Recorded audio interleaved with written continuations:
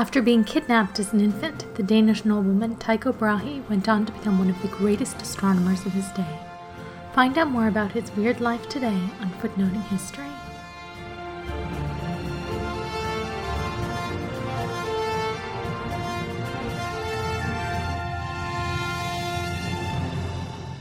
As a preface to this podcast, I'd like to mention that I came into this project expecting to really like Tycho Brahe.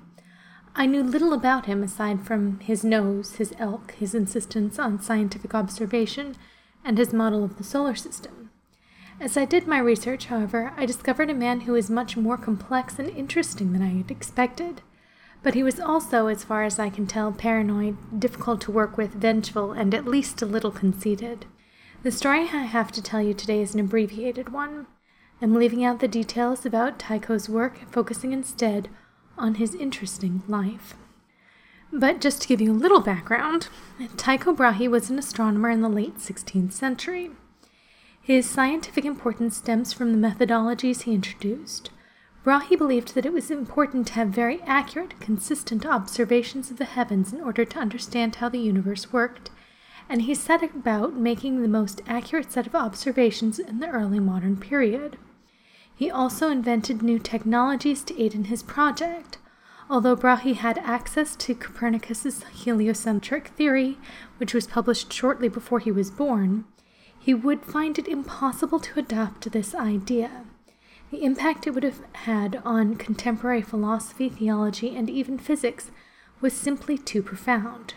However, he recognized that the traditional model did not work. The model that he came up with, known as the Tychonic model, suggested that the sun and the moon revolved around the earth, but the other planets rotated around the sun.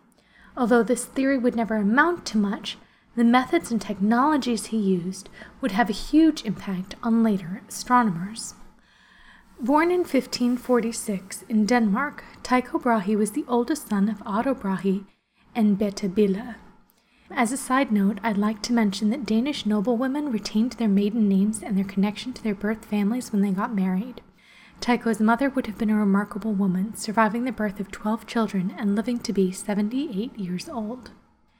Tycho's family was part of the Danish nobility, and heads of his family were normally part of the Rigsråd, a council of noblemen who effectively governed the realm in conjunction with the monarch.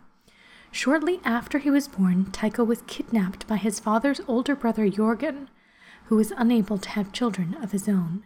Tycho would be raised effectively as an only child, and it was his stepmother, it seems, who encouraged him to receive a formal education.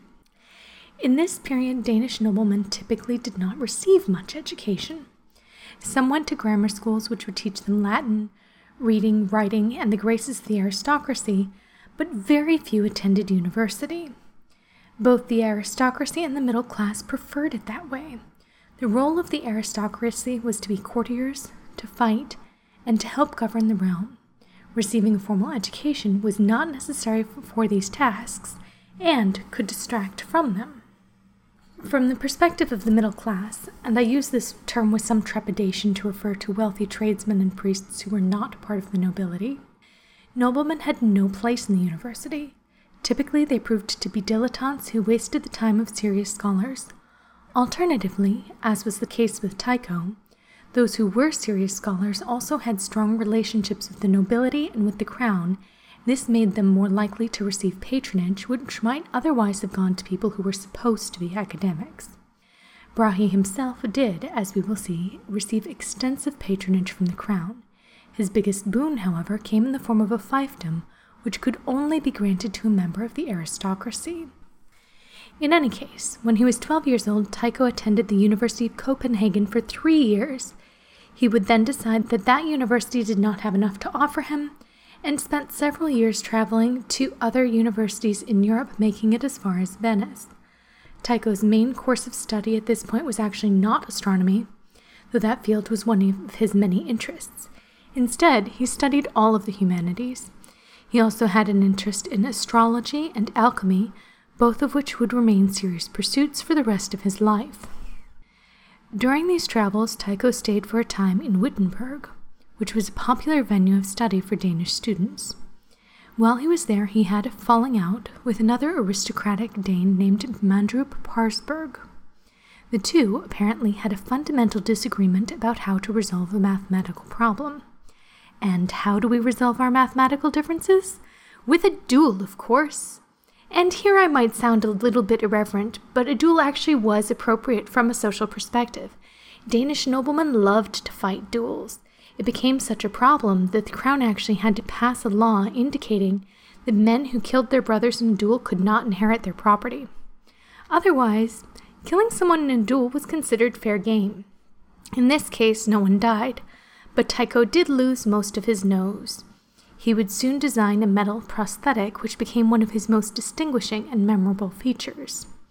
According to legend, his nose was made of gold or silver. However, legends can't be wrong.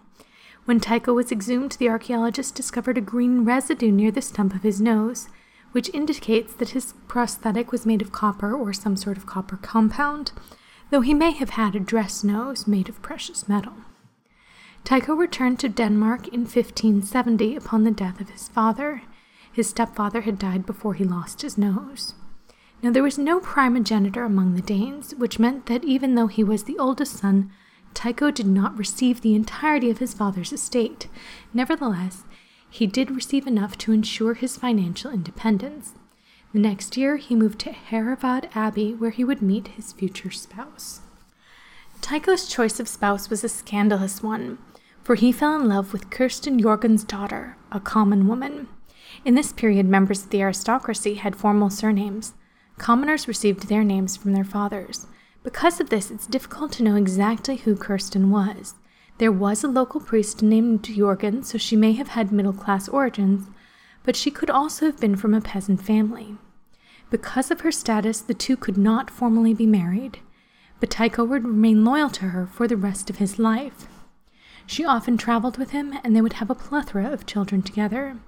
Their children, however, would not have the right to inherit any of Tycho's property upon his death.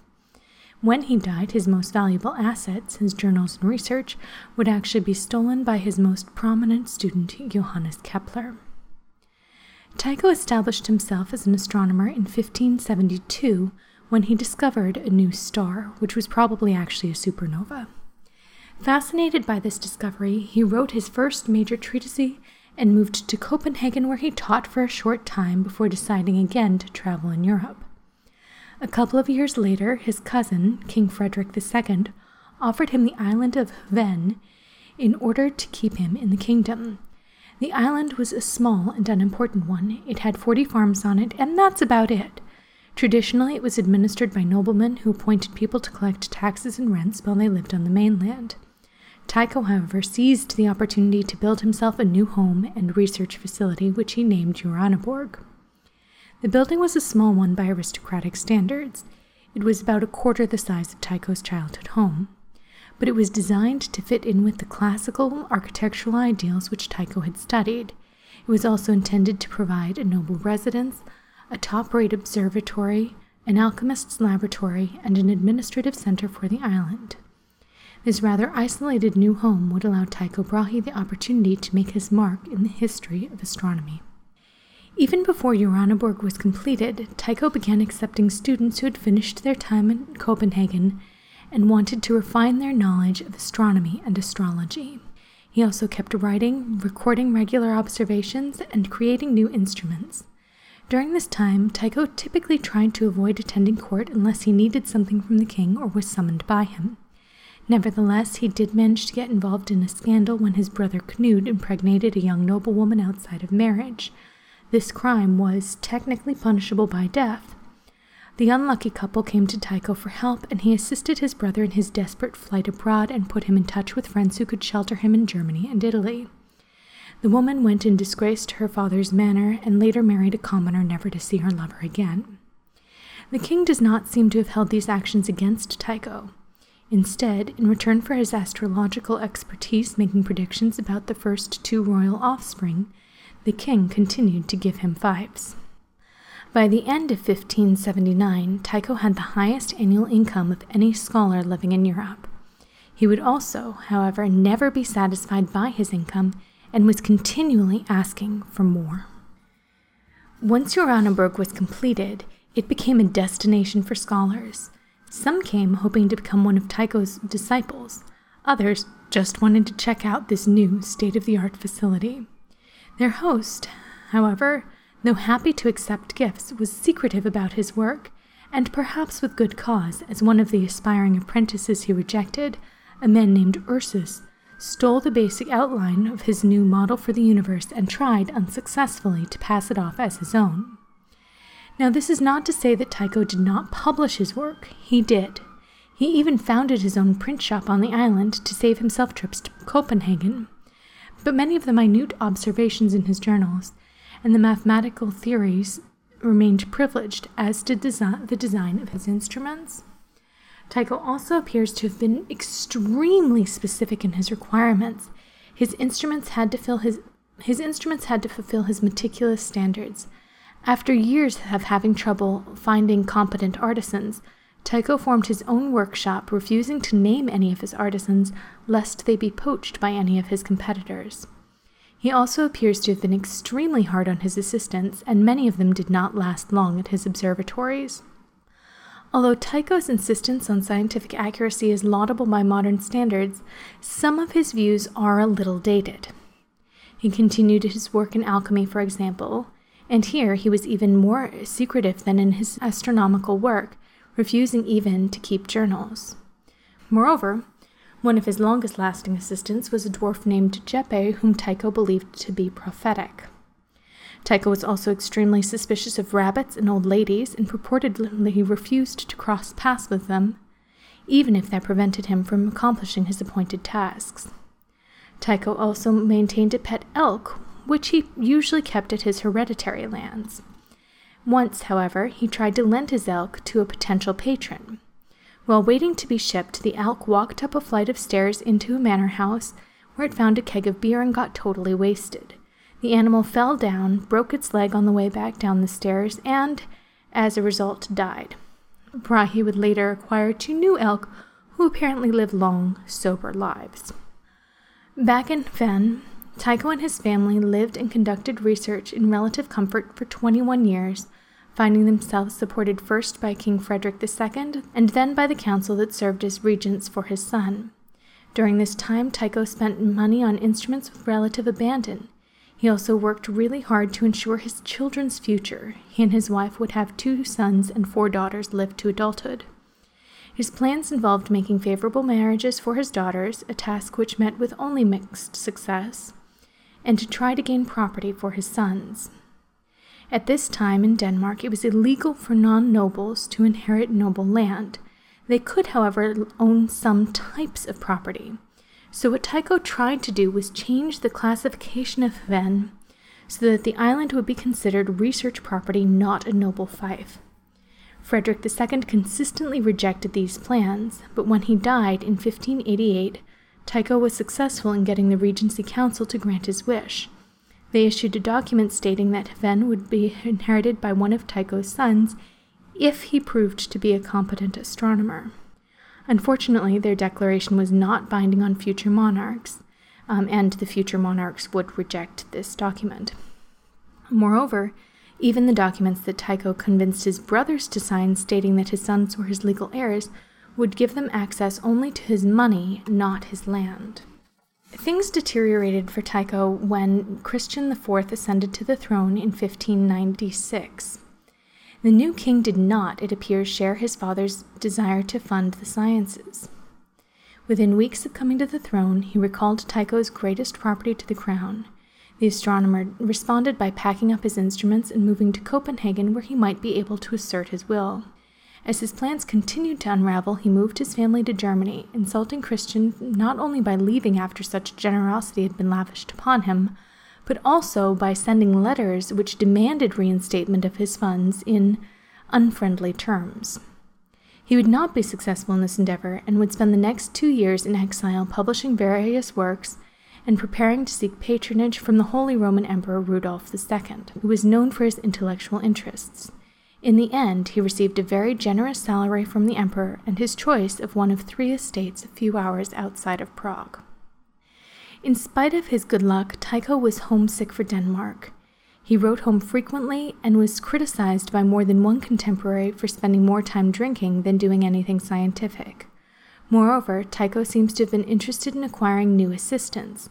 He was notably joined by Kepler in 1600 after some initial misunderstandings and bad blood.